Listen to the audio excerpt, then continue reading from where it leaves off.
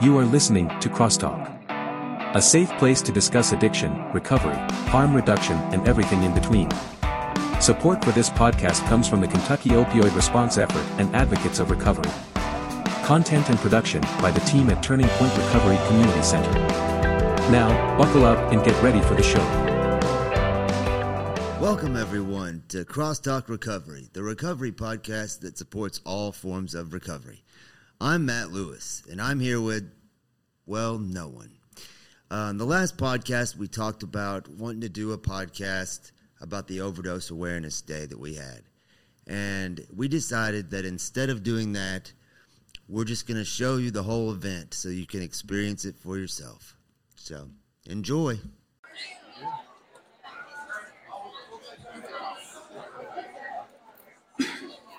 All right, welcome everybody. My name is Brandon Fitch. I am the director of Turning Point Recovery Community Center here in Paducah, Kentucky. But most importantly, I'm a person in long-term recovery. First, I want to thank you all for being here today. It is so important to see a community that supports this cause and supports people in recovery. And how about a special shout out to the sponsors of Turning Point's first annual recovery walk this past June. Yeah.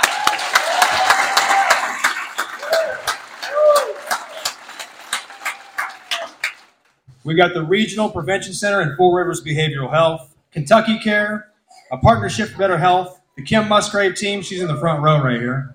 I can. The Graves County Exchange Program, the Purchase District Health Department, Opioid Task Force, and so many more.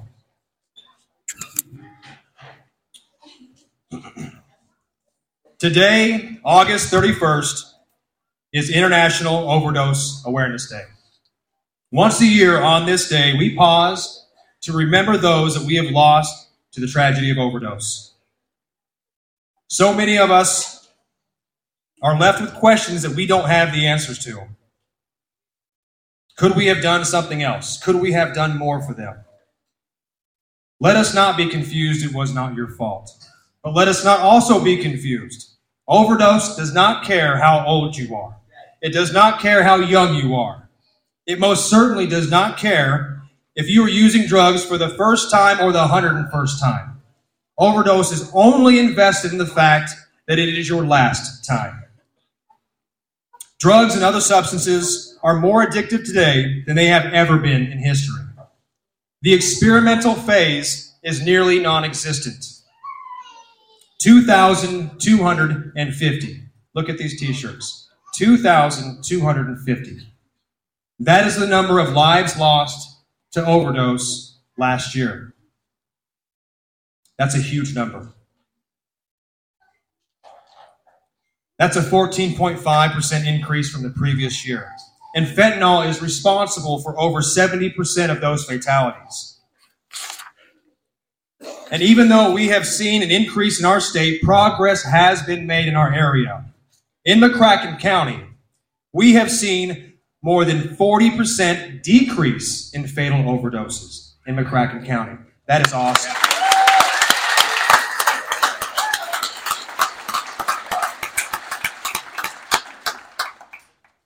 And I believe 100% that that is all a result of the hard work of our first responders, EMS, law enforcement, outreach programs, Narcan distribution, and expanded treatment options. So good job. Good job, McCracken County. Yeah.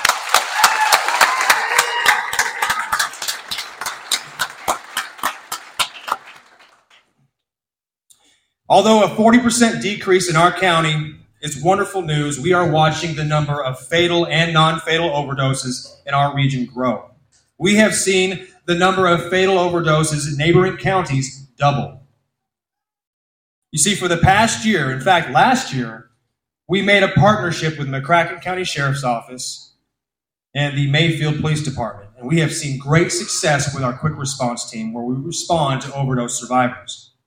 And after seeing these overdose spikes in our region, we knew that we must do more. So today, I am honored to announce that Turning Point's quick response team has partnered with Mercy Regional EMS here in McCracken County, the Marshall County Sheriff's Office, and the Benton Police Department, where overdose numbers are rising. That is awesome news right there. This means that partnership will allow first responders and peer support specialists the ability to visit overdose survivors further into our region within a 24-hour to 72-hour window, offering them support, treatment options, and most importantly, hope. Amen.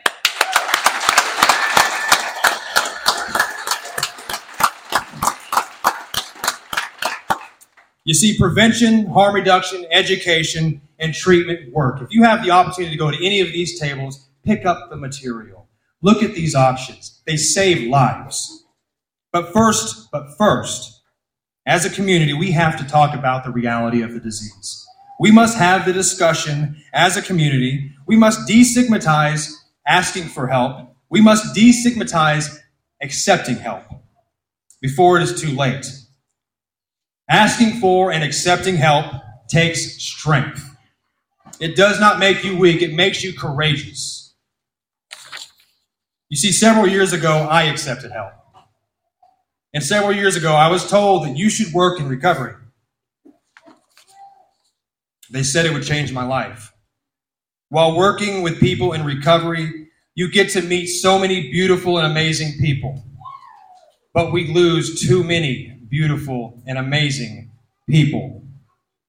So to the mothers, the fathers, the families, and friends, your loss is not in vain. They are the fuel that drives us. They are the reason that we do what we do. They are with us when we visit overdose survivors. They are with us when we take that person to treatment. And they are with us when we comfort the families who are seeking support. So let us remember them with beautiful thoughts and memories. Let us hold on to those who are still struggling, who need us more than ever. And let us celebrate those who have made it through to another day. And on this day and every day forward, let's bring awareness to this epidemic that leaves so many feeling broken. If you or someone you know is struggling, please know two things. You are not alone, and your community has your back. And let's give another round of applause to these first responders out there.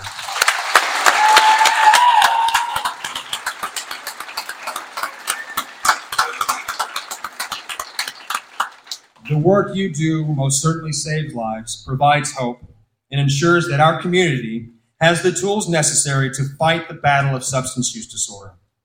It's amazing work. So at this point, I get the pleasure and the opportunity to introduce our next speaker. I got the opportunity to meet him last year at this event, and from that point forward, we had a wonderful collaboration. We've been working hard to address this issue. Your sheriff of McCracken County, Ryan Norman.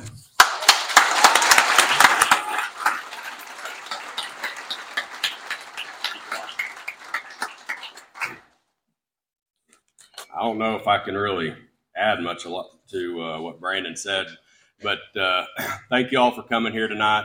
It's good to be here, and I appreciate the invitation to speak here. I know it's probably for some people here, it's a little different to see law enforcement on this side and trying to help. Speaking with Brandon, some of the experiences that people have, and that's why we're here, because we're here to help.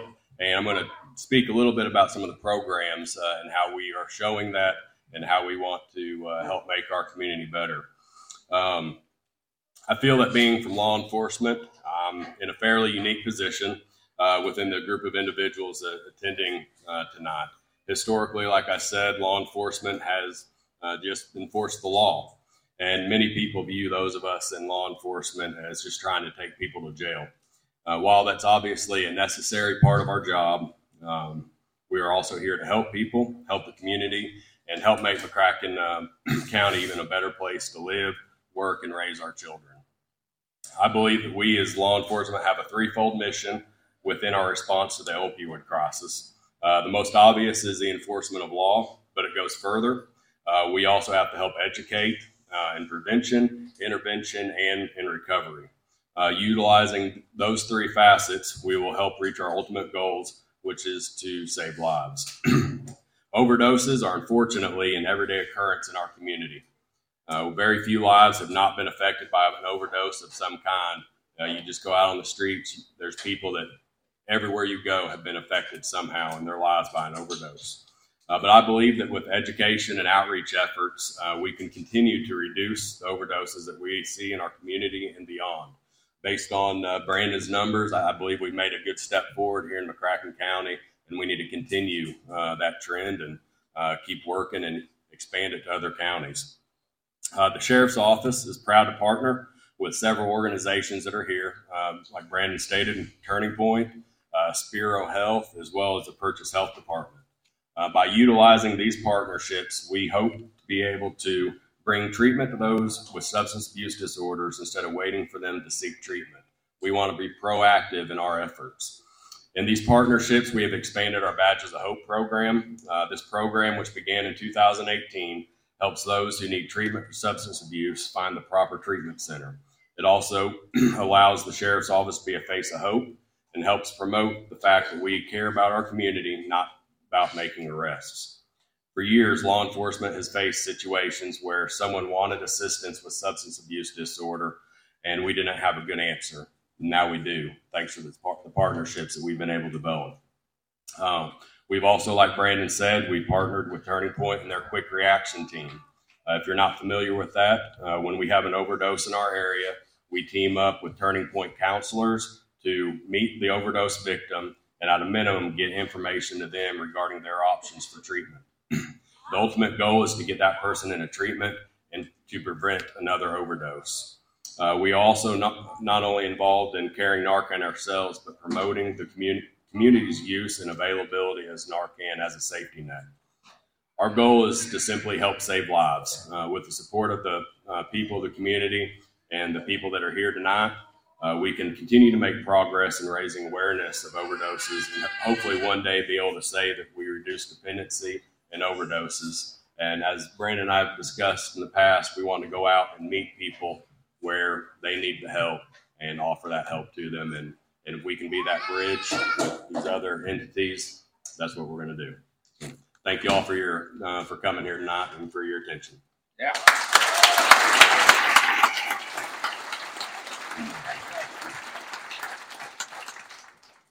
Just a couple of things. Sheriff Norman has been instrumental in moving forward with that quick response team, and we want to thank him so much. I've of course, me as a person with lived experience, working with somebody in law enforcement was a little scary at first, but he is the most kind and caring individual that I've met. They actually put forth a lot of effort into reaching out to us on how we can attack a situation before it gets to the point where that person is having to be jailed. So it's amazing how they care about our community. And one quick thing, too, I forgot to mention a moment ago, is when our speakers finish, because you don't want to hear them anymore after that, we will be making our way to the parking lot. We have balloons. They are biodegradable balloons with biodegradable string. We put forth that extra effort to make sure. So that being said, we'll make our way out to the parking lot and release the balloons in memory of our loved ones tonight. So without any further ado, I will introduce our next speaker, McCracken County Coroner Amanda Melton.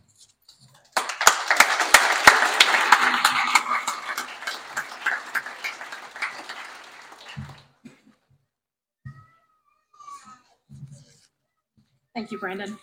Hello, my name is Amanda Melton, and I am the McCracken County Coroner. I'm grateful to be here today and to be asked to speak to you all during International Overdose Awareness Day. Every one of Kentucky's 120 counties elects a coroner. And to understand the job of the coroner in simple terms, we are death investigators, and we are tasked with the grim responsibility of determining the cause and manner of death. In 2021, 7 of those deaths in McCracken County were determined to be from accidental overdose. This report that I'm holding is called toxicology. It's an important investigative tool which helps us to classify death when drugs and other substances are involved. This report, though, doesn't tell the whole story, only the scientific analysis of what, for many, is a very complex and complicated journey. And many of you here tonight understand this all too well. A little personal story. Throughout my life, we celebrated the birthday of my late grandmother, affectionately known as Mama Ruth, not on her birthday of December the 7th, but on her AA birthday.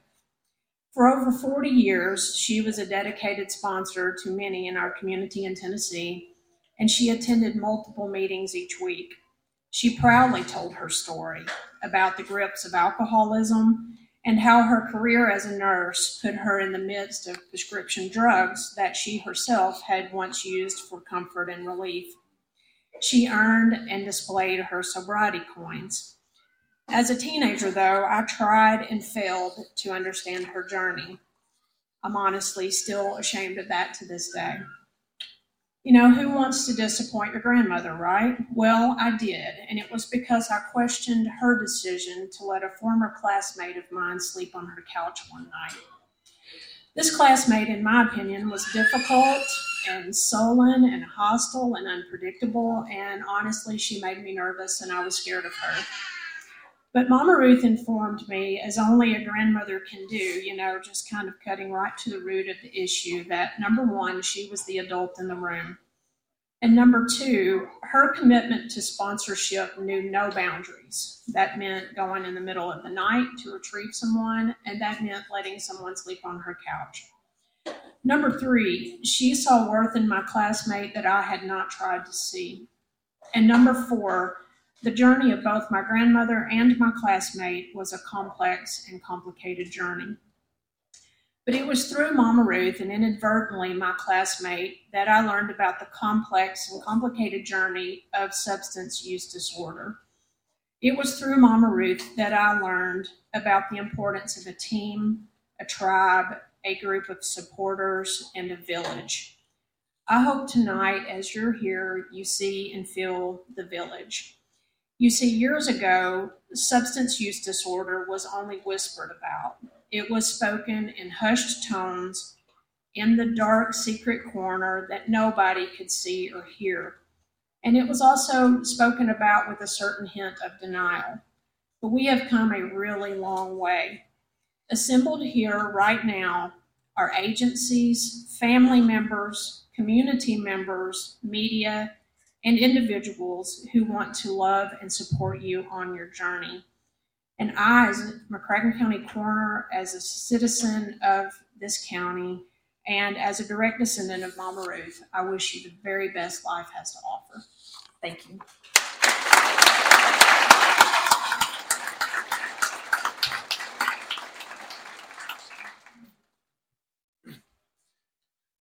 Thank you, Amanda, for sharing that very personal and powerful story. Next up, Cynthia Turner from Four Rivers Regional Prevention Center.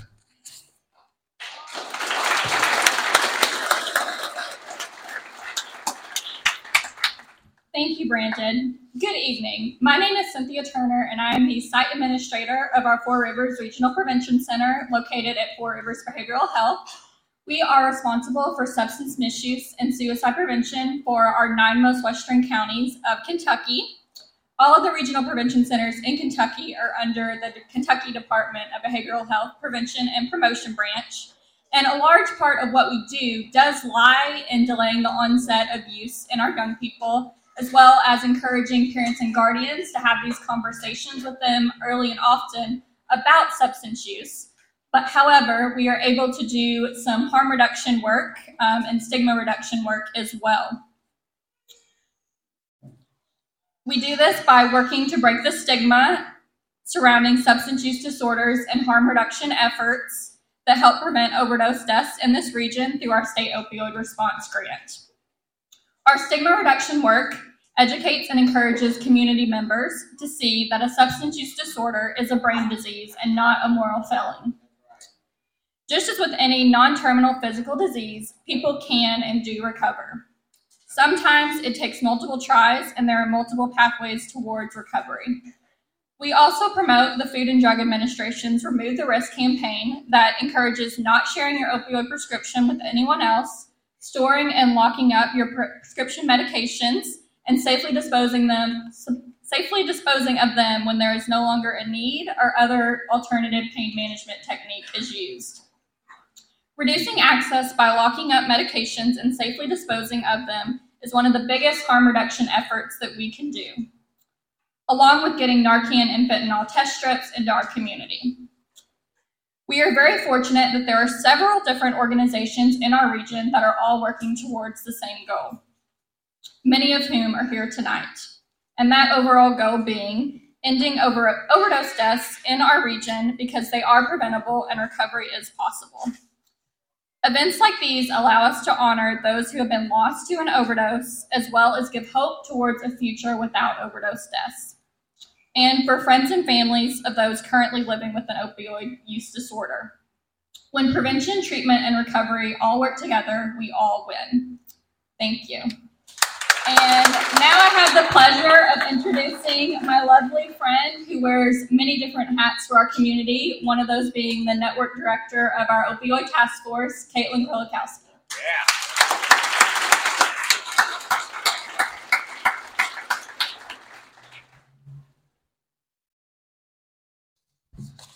Hi, I'm Caitlin Krolikowski. I'm with the Purchase District Health Department, and it is my pleasure to be here today. Everyone before me has done such amazing speeches, and so I'm going to mix it up a little bit, and everyone is going to get a Narcan training. I had a lot of different people walk by and say, oh, I can't have that, but you might be in a situation at some point where you're going to see Narcan, and you really need to know how to use that.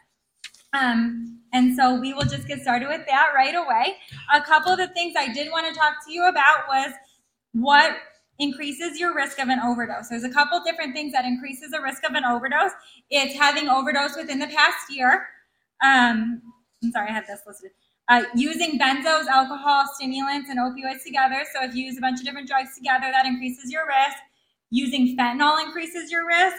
And abstinence for an extended period of time. Because you think that your tolerance is the same, your tolerance is not the same. A lot of people go back to what they were using previously, and your body just cannot handle it. And so I'm just going to give you a very quick Narcan training here, and then talk about a couple of our other things. So this is Narcan. We have Narcan there. There's Narcan all over our community. Just like Cynthia said, we are not the only providers of Narcan. We also have a Narcan training online.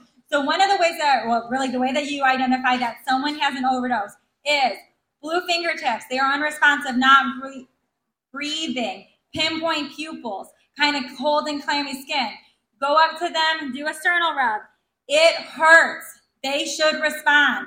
Call 911. The Good Samaritan law in the state of Kentucky protects you when you call 911 in an overdose situation. You will not be prosecuted for calling 911 in an overdose situation. That is always your first and foremost.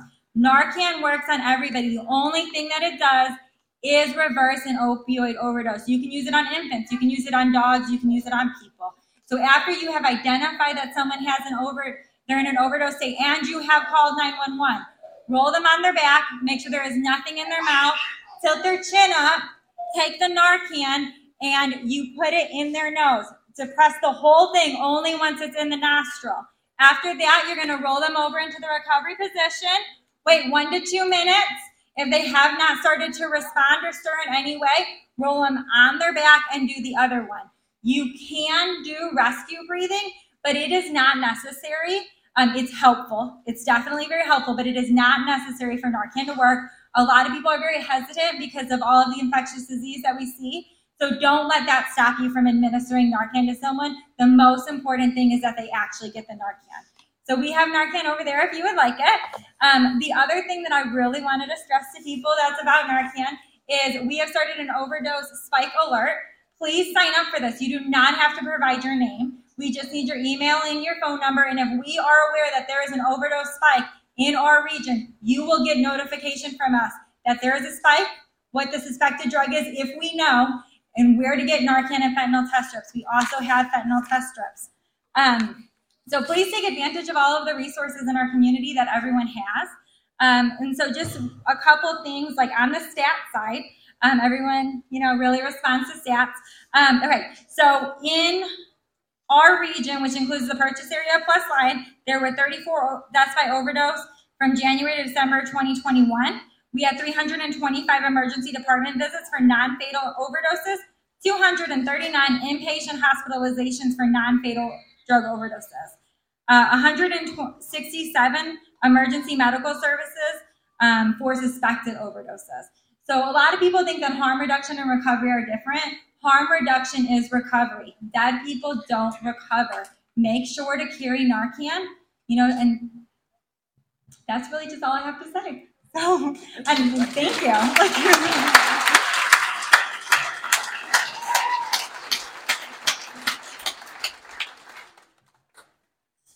Thank you, Caitlin. I think I got a new pen now, too, so.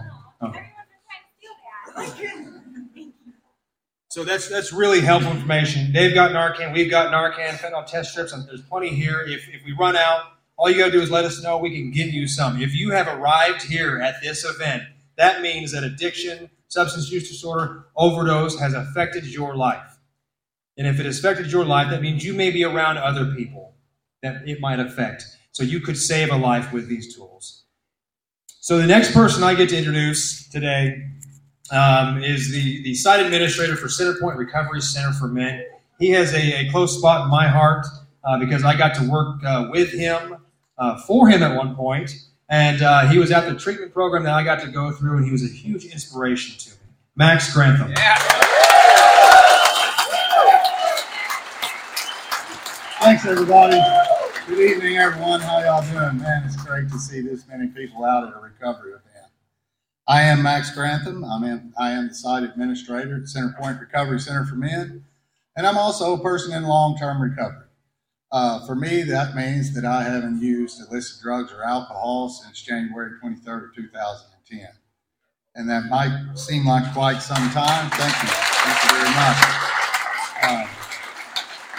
I will tell you I was embattled in alcoholism and addiction for about 38 years. So the biggest part of my life, I was troubled with alcoholism and addiction. I lost relationships, jobs, and ultimately I lost my freedom. And then I got the opportunity to come to Centerpoint Recovery Center for Men. Yes, I'm an alumni of Centerpoint as well. And it changed my life. While I was there, I made a decision to turn my life around. And I have the honor and the privilege now of helping others who suffer with the same problems I suffered from, substance use disorder. I've had numerous jobs in my life because of my alcoholism and addiction. I've been everything from a taxi driver to an underwater welder. It took them about 20 minutes to figure out I couldn't even weld, much less underwater. So not only has Four Rivers Behavioral Health and Centerpoint gave me a job, it's given me a purpose. And that's something I never had before. And it's been such a blessing. And recovery has changed so much as I've watched through my years.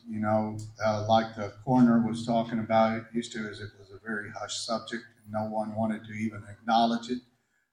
Even a family member didn't want to acknowledge that their loved one had a problem with alcohol or drugs, and it's beginning to change.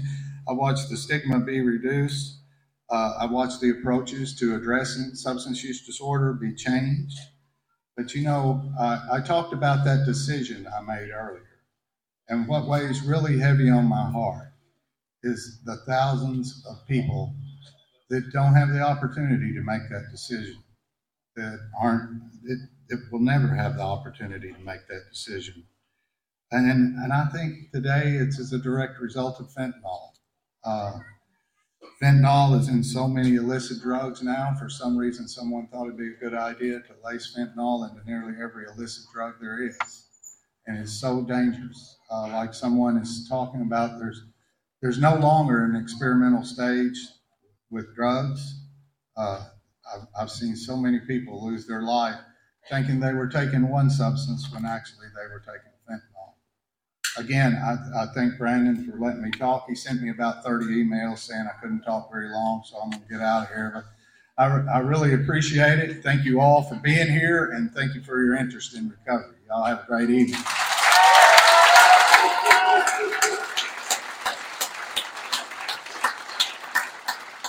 And Max, I didn't say you couldn't. I said you shouldn't talk to all.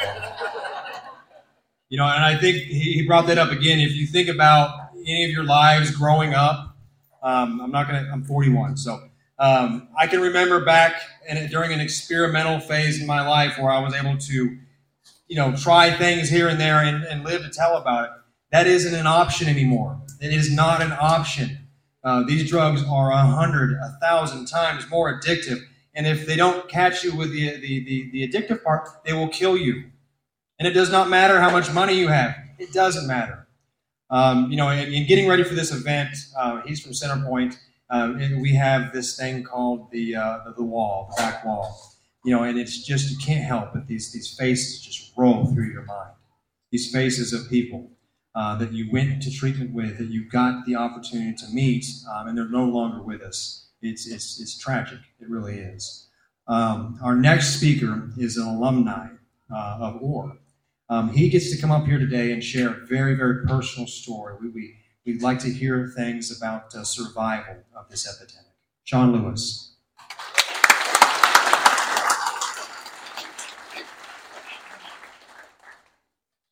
Hello, everyone. My name is Sean, and I am an alcoholic. I feel like this is a setup. I'm already 5 foot tall anyway. All right. So my sobriety date is January 18th of 2020, and I was only able to achieve sobriety through great sponsorship, through an incredible support group, and I'm only alive today because of Narcan. So but I'm just going to kind of run through this real fast. I got 15 minutes. I'm going to tell you how I got to where I'm at now and what my experience is with overdose. So at a very young age, I was involved in an accident. And this was I'm 44 now. This was in the late 80s. I shattered my elbow. And as you can see, this is as straight as it gets. It started a long trend of pain management. And I was a teenager, so I was administered my pain pills through my parents. And there was one particular time where I took one in the morning, I took one in the afternoon. When I got home from school, there was one particular time I was running late for school. I put that one in the morning in my little pocket, and I went to school. And I came home, and I remember being younger, and I was taking antibiotics because I was also asthmatic. And I was told by my mom, you need to double up because you missed your dose that morning, right? So I remember this one particular day, I had that one in my pocket, and I didn't say nothing to my mom about it. And I'm 5'6" now, so imagine me in high school. I'm a little bitty ass dude, and I was getting picked on a lot. And I remember coming home. And my mom and I had some trouble at school, and my mom said, "It's time to take your medication." And I remembered I had that one in my pocket, and I didn't say anything to her about it. So I took both of them at the same time. So it was at that very point where I realized one of those pills would cure physical pain, two of them could cure emotional pain. And at that time, I crossed that imaginary line of addiction. This went on for several years. Especially when I was able to obtain the prescription myself, and I was able to take as many as I want. But see, keep in mind, I'm not like you guys, right? Because I get my stuff from a doctor. I'm not like you all. I'm not out drug seeking or anything like that until my prescription ran out 2 weeks early, and I knew the guy down the road took the same thing I did. And then once again, I'm still not like you guys because at least I'm not snorting those pills until I found out you could get 8 hours worth of meds in one shot. And then I started snorting them. But one more time, I'm still not like you all because at least it's not heroin. Until I found out heroin was a hell of a lot cheaper. And then I started doing heroin. And the last time, I'm still not like you guys because I'll never shove a needle in my arm. Until I found out you could get twice as high with half the amount. And then I started doing that. I am 44 years old, and for 24 years, I have been a jewelry designer. So from the outside looking in, it looks like I got my life together. I'm designing pieces. I have a portfolio full of celebrities. I'm designing all these pieces of jewelry for people, but what people don't know is the backstory is in between my little breaks, I'm running to the bathroom and I'm shooting heroin in my veins. Then I became real unemployable real quick. And at this time, I was making great money, and I developed a $1,000 a day heroin habit. And I lost my job, and I still had the $1,000 a day heroin habit. So I did what most of us do, and I started committing crimes. And I got into the system, the revolving system of in and out, in and out. So where my overdoses started was what was shared earlier. I had never overdosed until I tried to get clean. So I would go to a 30-day rehab, and I would get out. And because I didn't work on myself or what the internal problems were, I would always use again. But I would always think that I could go back to using the same amount that I was using before I lost my tolerance. And I would fall out. And when I would fall out, I got hit with Narcan. So Narcan saved my life once. I didn't learn my lesson. I got a 30-day sanction. And I got out, tried to do the same amount again, fell out again. Narcan saved my life twice. On January the 18th, 2020, the judge said, guess what? You're going to fucking Owensboro. Sorry. You're going to Owensboro Regional Recovery because you are unmanageable in society.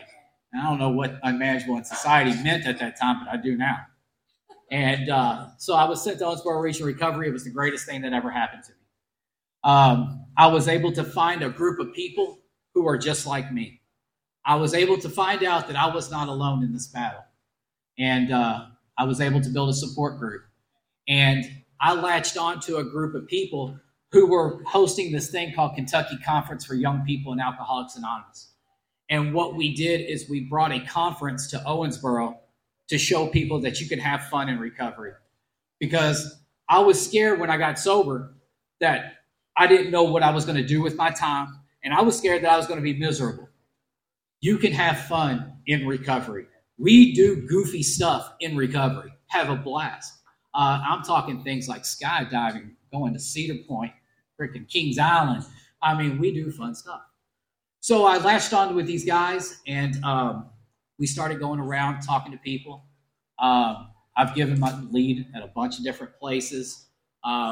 When we disbanded and Kiki Paul went up to northern Kentucky, we did not want to let it go. We wanted to keep the message in Owensboro, so we started a meeting in Owensboro called Owensboro Young People and Alcoholics Anonymous. We are a registered meeting. It is my home group. We meet every Wednesday at 8 p.m. So I can tell you that when I was in active addiction, I was extremely scared of the stigma of telling people that I was in active addiction. When I was in active addiction, I was scared of being Narcan because I have heard all kinds of horror stories about it. Had it not been for Narcan, I wouldn't be here right now standing in front of you today telling you that I've spoken at a lot of venues. And because I have lost a lot of good friends to this disease, this is by far the most important place I have ever spoke at. We do recover, man. Thank you guys for having me.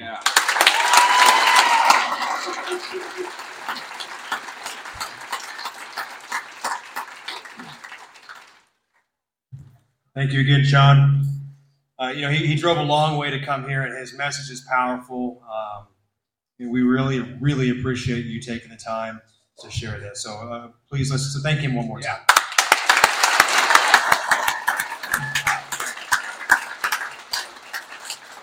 Once again, a lot of people, there's a lot of debate about Narcan. Narcan enables people, Narcan enables the addict.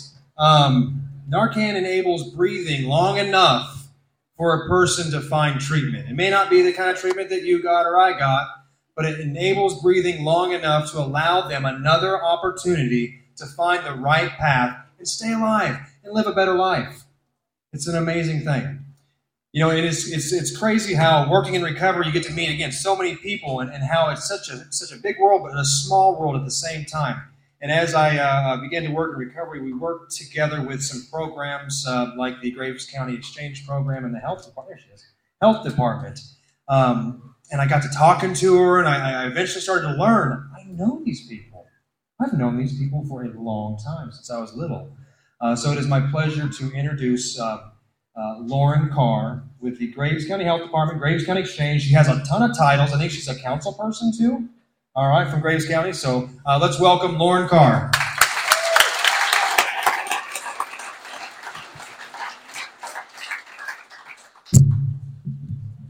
Thank you, Brandon, for the introduction. If you all, like you said, my name is Lauren Carr, and I run the Graves County Syringe Exchange Program and work in harm reduction regionally. Harm reduction values life, choice, compassion over punishment, stigma, and shame. Harm reduction saves lives. We are meeting individuals where we are, but we are not leaving them there. Some of you all have heard my story, but today I wanted to give you guys a different perspective. I wanted to introduce you to my mother and let her tell you what this day means to her.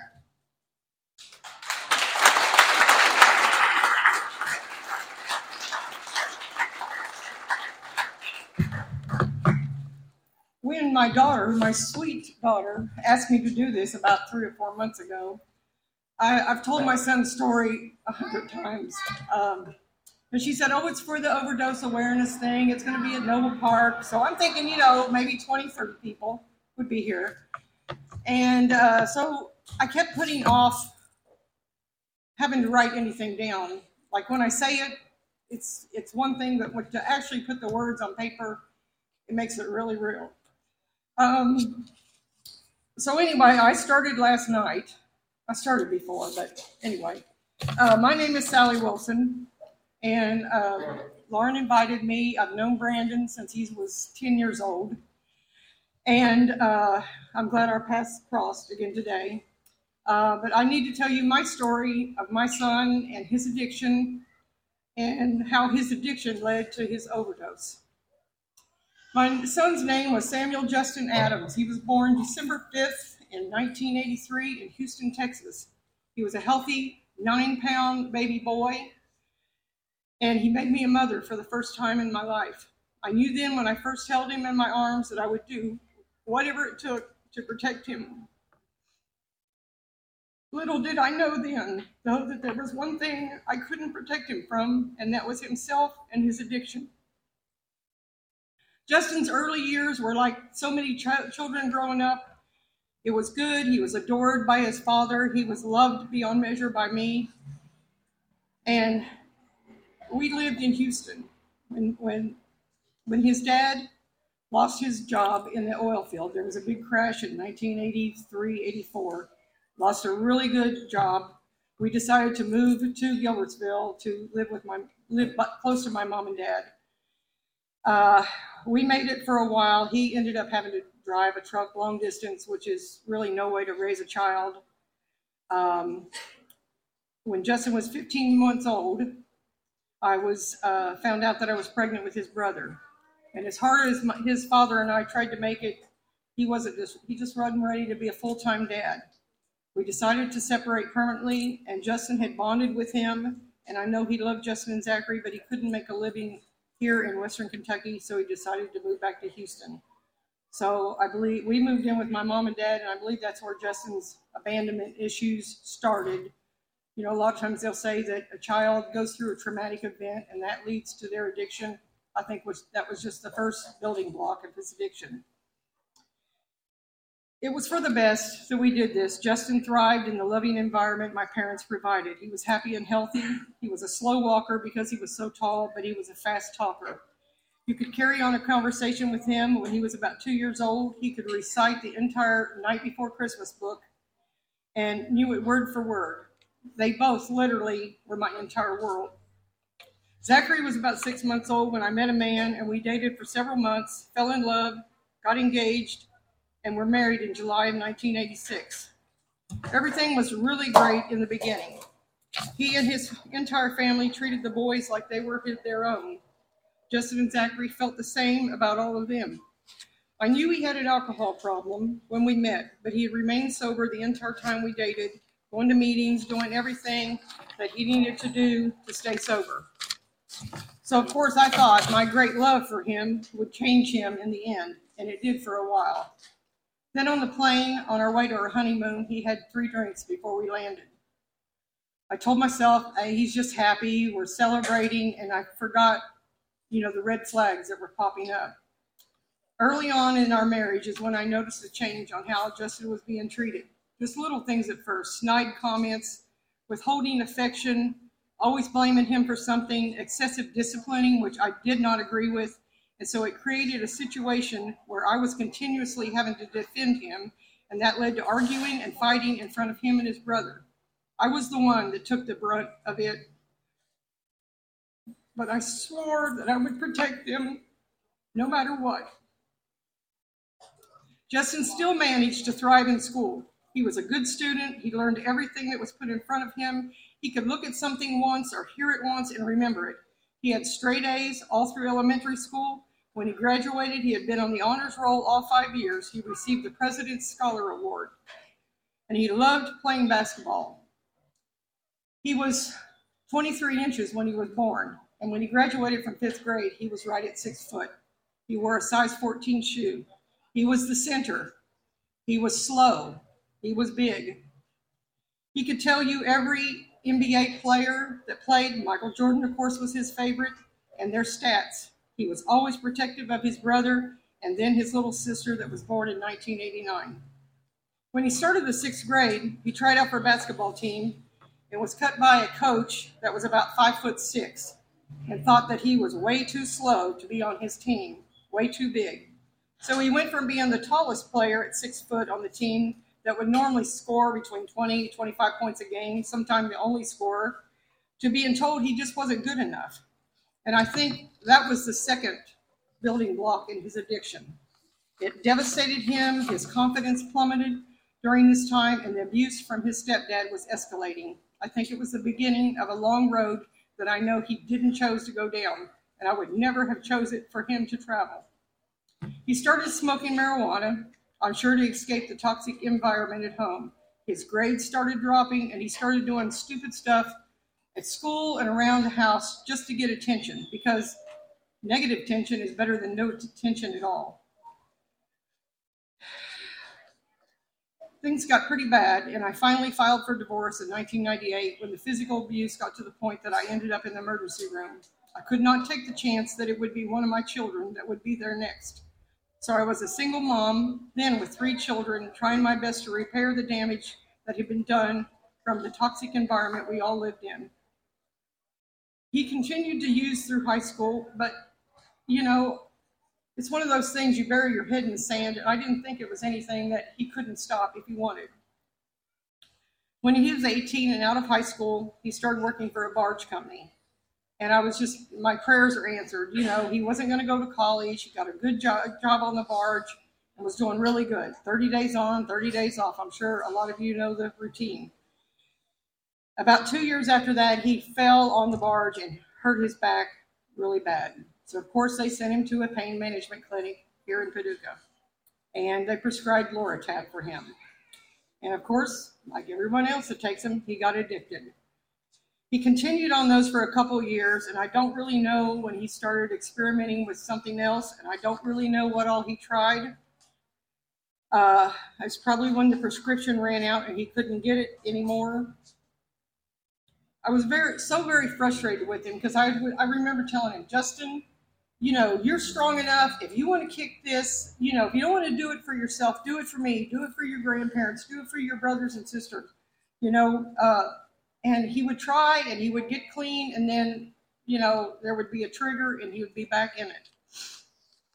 I was so frustrated with him. I tried tough love.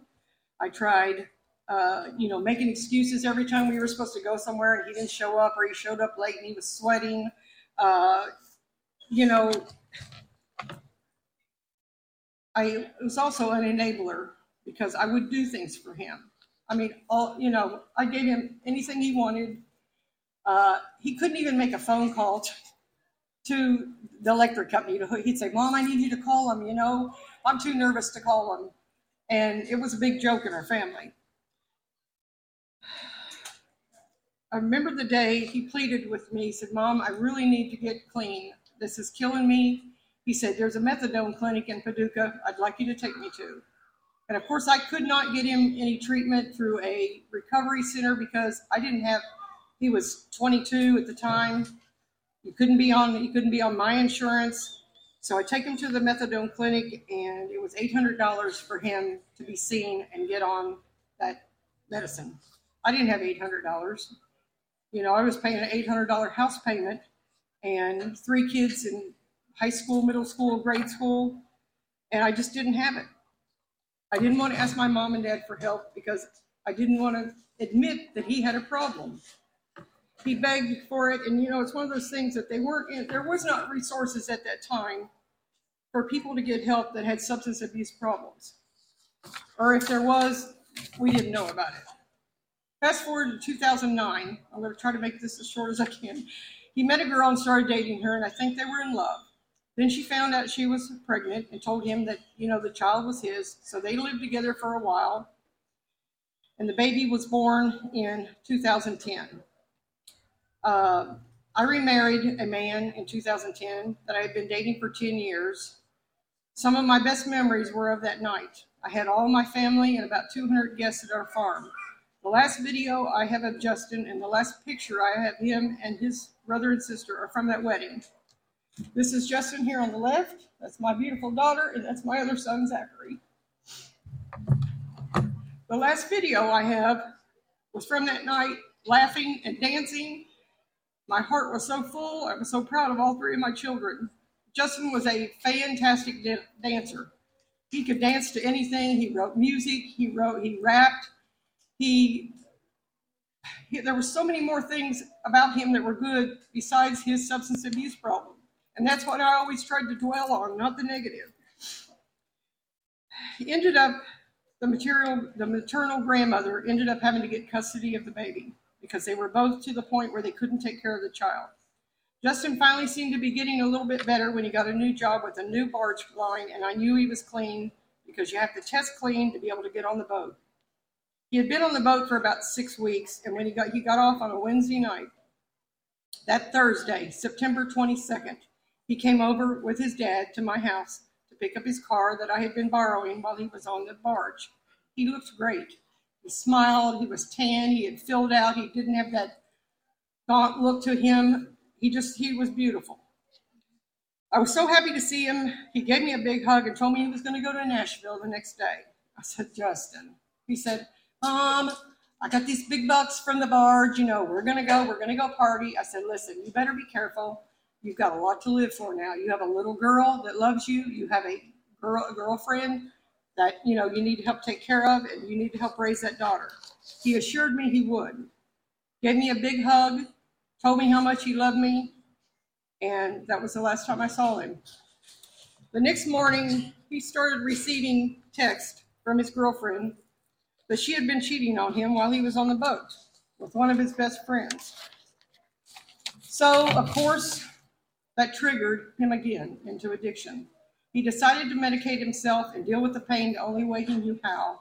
He texted another old friend and purchased 6 fentanyl patches at $50 a pop from him and started on his way to go pick up the friend to go to Nashville. Apparently, he took one of the patches and was getting gas in Livingston County somewhere and sat down on the curb and passed out. Somebody that was standing there called the ambulance and said he had OD'd at the gas station. They arrived, they gave him Narcan on the way to the hospital, and were able to revive him. In an overdose situation, and I'm glad to hear today that it's totally different than it was 11 years ago, the police are called, and the police are supposed to follow the ambulance to wherever they take the patient. No police officer followed the ambulance.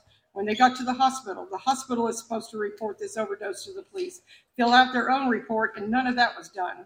They asked him, where'd you get all these patches? Oh, they're my dad's. So they call his dad to pick him up, and they give the patches back to him. Didn't check a prescription, nothing.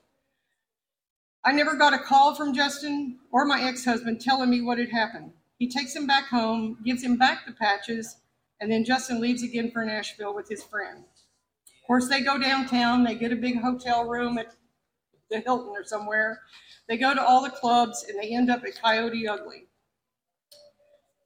At this time, he runs into a girl that I don't know if he knew her or met her there or what, but he asked her if she had any Xanax. She said, yeah, I got Xanax. So later on in the evening, she gets up on the bar to dance at Coyote Ugly because that's what they do. He sees her purse. He takes the purse. He leaves Coyote Ugly. He takes the Xanax out, and he throws the purse in a dumpster. Then he returns to Coyote Ugly. That's when she saw him, and she sees that her purse is missing. So the cops were called. Long story short, 4 hours later, he was sitting in the cop car for a period of between 3 and 5 hours. They had to check the camera to see that, make sure his friend was not part of the burglary. He kept telling the police, there's something wrong with him. He keeps nodding off. I don't know what's going on. I don't know what's going on. He keeps waking him up. Eventually, they take him and book him in the Nashville jail. They put him in what we call the drunk tank or general pop with everybody else, and he kept trying to call his dad to tell him what happened. But they would not answer the phone at his grandparents' house because they saw it was a call from the jail. They ended up putting him in a solitary cell because a girl and him were having words about who needed the phone more. They are supposed to do a well check when somebody's in solitary and there is a, drug, if they've had alcohol, drugs, whatever, every 15 minutes. Some of the reports that I read say they did, and some of the reports said it was longer. Either way, they found him unresponsive and started CPR, called the ambulance, and rushed him to the hospital, but it was too late. The next days are a blur to me.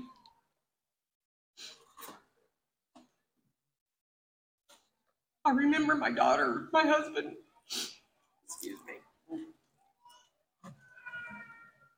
my college roommate who was visiting coming to my work and telling me what happened.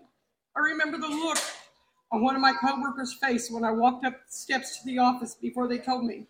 I really thought something had happened to my dad because he had been having heart problems. Never once thinking that it was Justin. My world as I knew it was over, and I took my first steps on this long, hard journey known as grief. I remember the days waiting for them to bring him home, picking out his clothes, taking them to the funeral, going down the steps to the room where they had him, and I had to identify his body.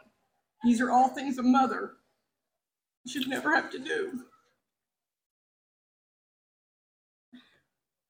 These are the images that stick with me that I try to erase, but can't.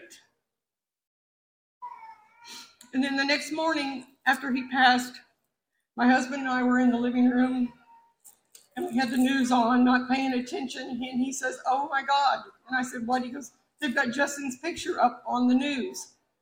And I'm thinking, everybody knows his secret. Everybody knows our secret.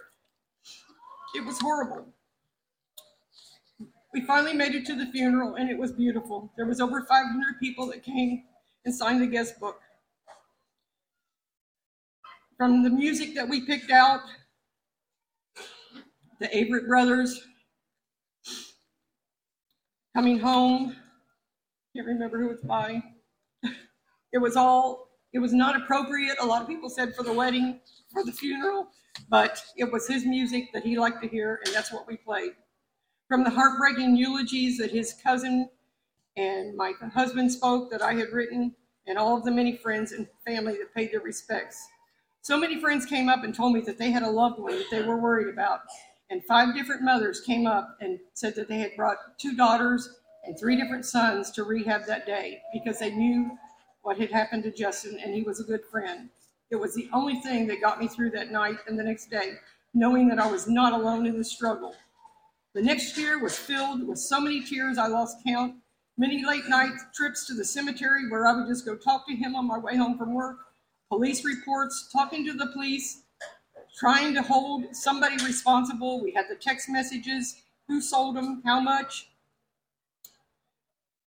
Toxicology report, finding what it was that he actually died from. It was a combination of fentanyl and Xanax combined.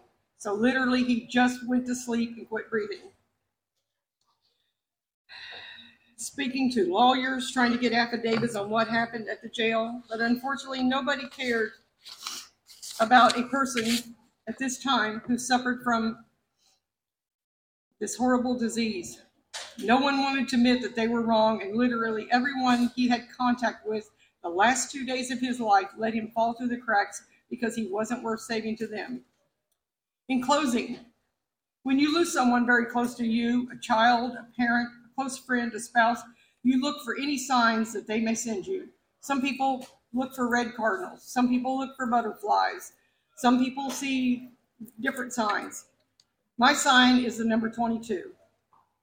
It's my birth date, and in the last 11 years that he's passed, this number 822, which is my birthday, keeps popping up. I'll be driving down the road, look at the radio, it's 822. I'll be on the TV looking at Good Morning America or whatever, it's 822. I walk by the stove, it's 822. So the last year I started documenting all these instances that it popped up. And just in the last year I have over 60 pictures on my phone from, like I said, the stove, the radio, billboards, random places. The last day I talked and hugged my son was September 22nd. He died on September 24th, 2011. In 22 days, it will be 11 years since the last day I talked to him and was able to receive a hug and I love you, Mom. 11 plus 11 is 22, which is the year, and my birth date is 8/22. So knowing that I'm telling his story tonight, 11 years after his death in 2011, and this year is 2022, I know I have his blessing to share his many heartaches and our family's heartbreak to shine a light on this epidemic in hopes that not another family has to endure what we've had to go through. I also want to let my daughter know how proud I am. She has turned our tragedy into her life's work, helping other families and individuals navigate this horrible disease and hopefully save another person from overdosing. Please know also that your brother is beyond proud of you and the change you're making for so many. Thank you for coming. And let me share my story.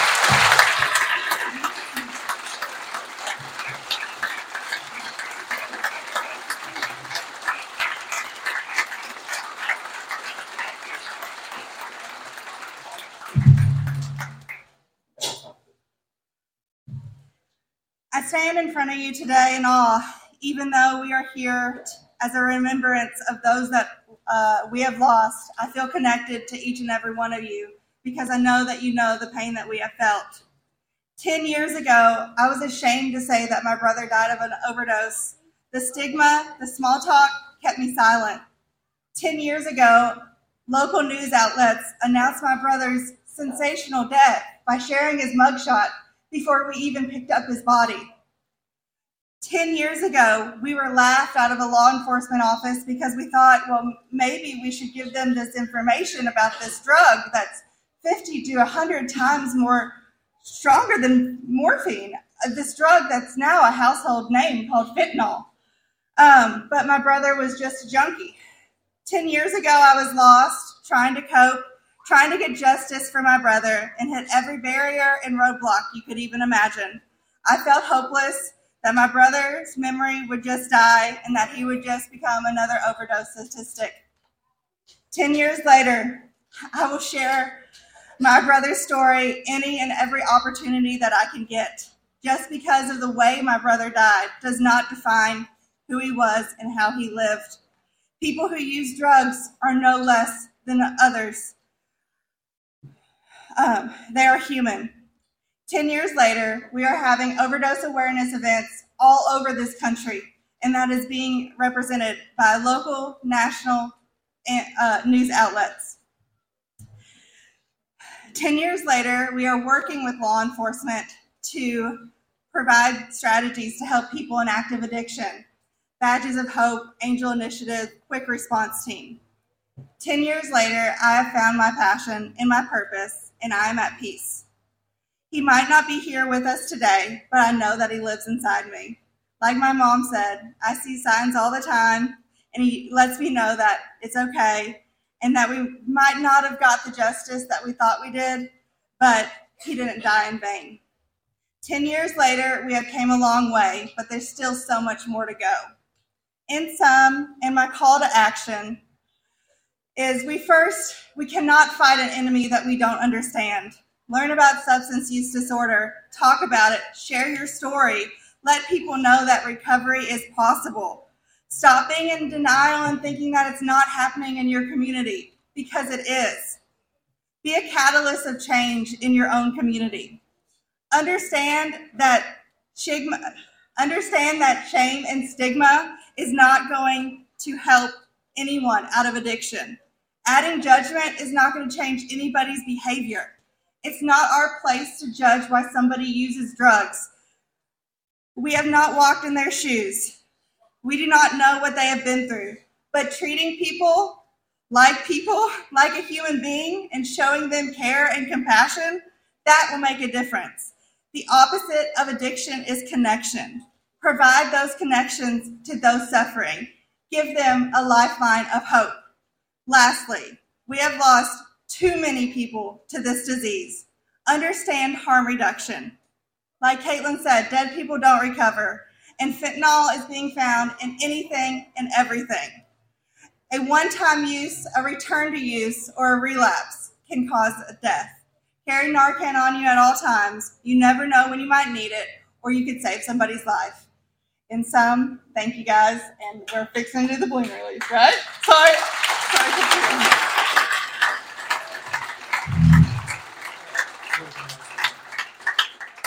All right, folks, thank you so much for your attention. Let's gather. Let's grab some balloons. There's plenty out there. If we don't have enough, we have some behind us. But let's gather in the parking lot as we remember those that we have lost. And as you continue to do that, look around you at the smiles. Those are faces of recovery. Those are people that have made it. I've heard there was a secret chord that David played and it pleased the Lord. But you don't really care for music, do you? Well, it goes like this: the fourth, the fifth, the minor fall, the major lift, the baffled king composing hallelujah, hallelujah, hallelujah. Hallelujah, hallelujah.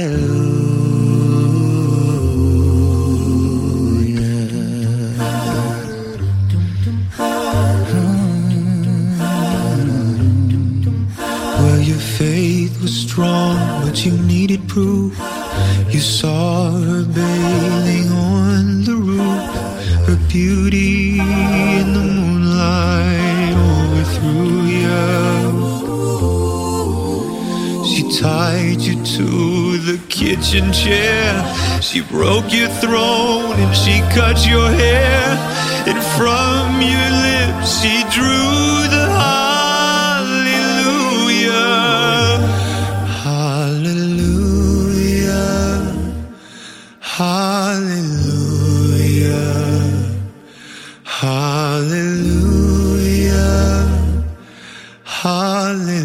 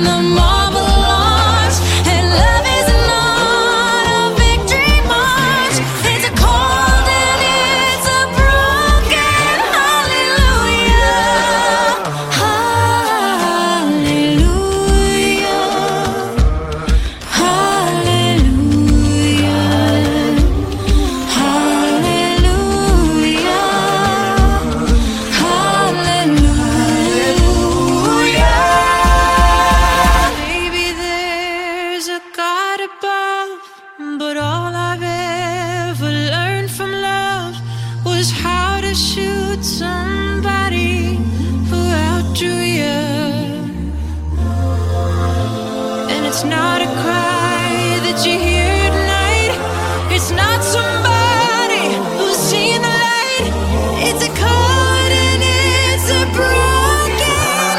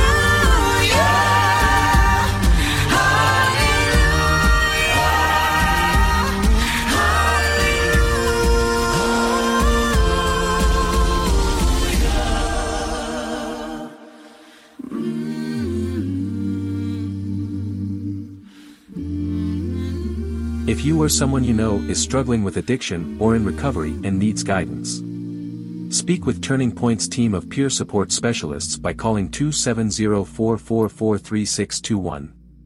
You are not alone, and we are proof that recovery is possible.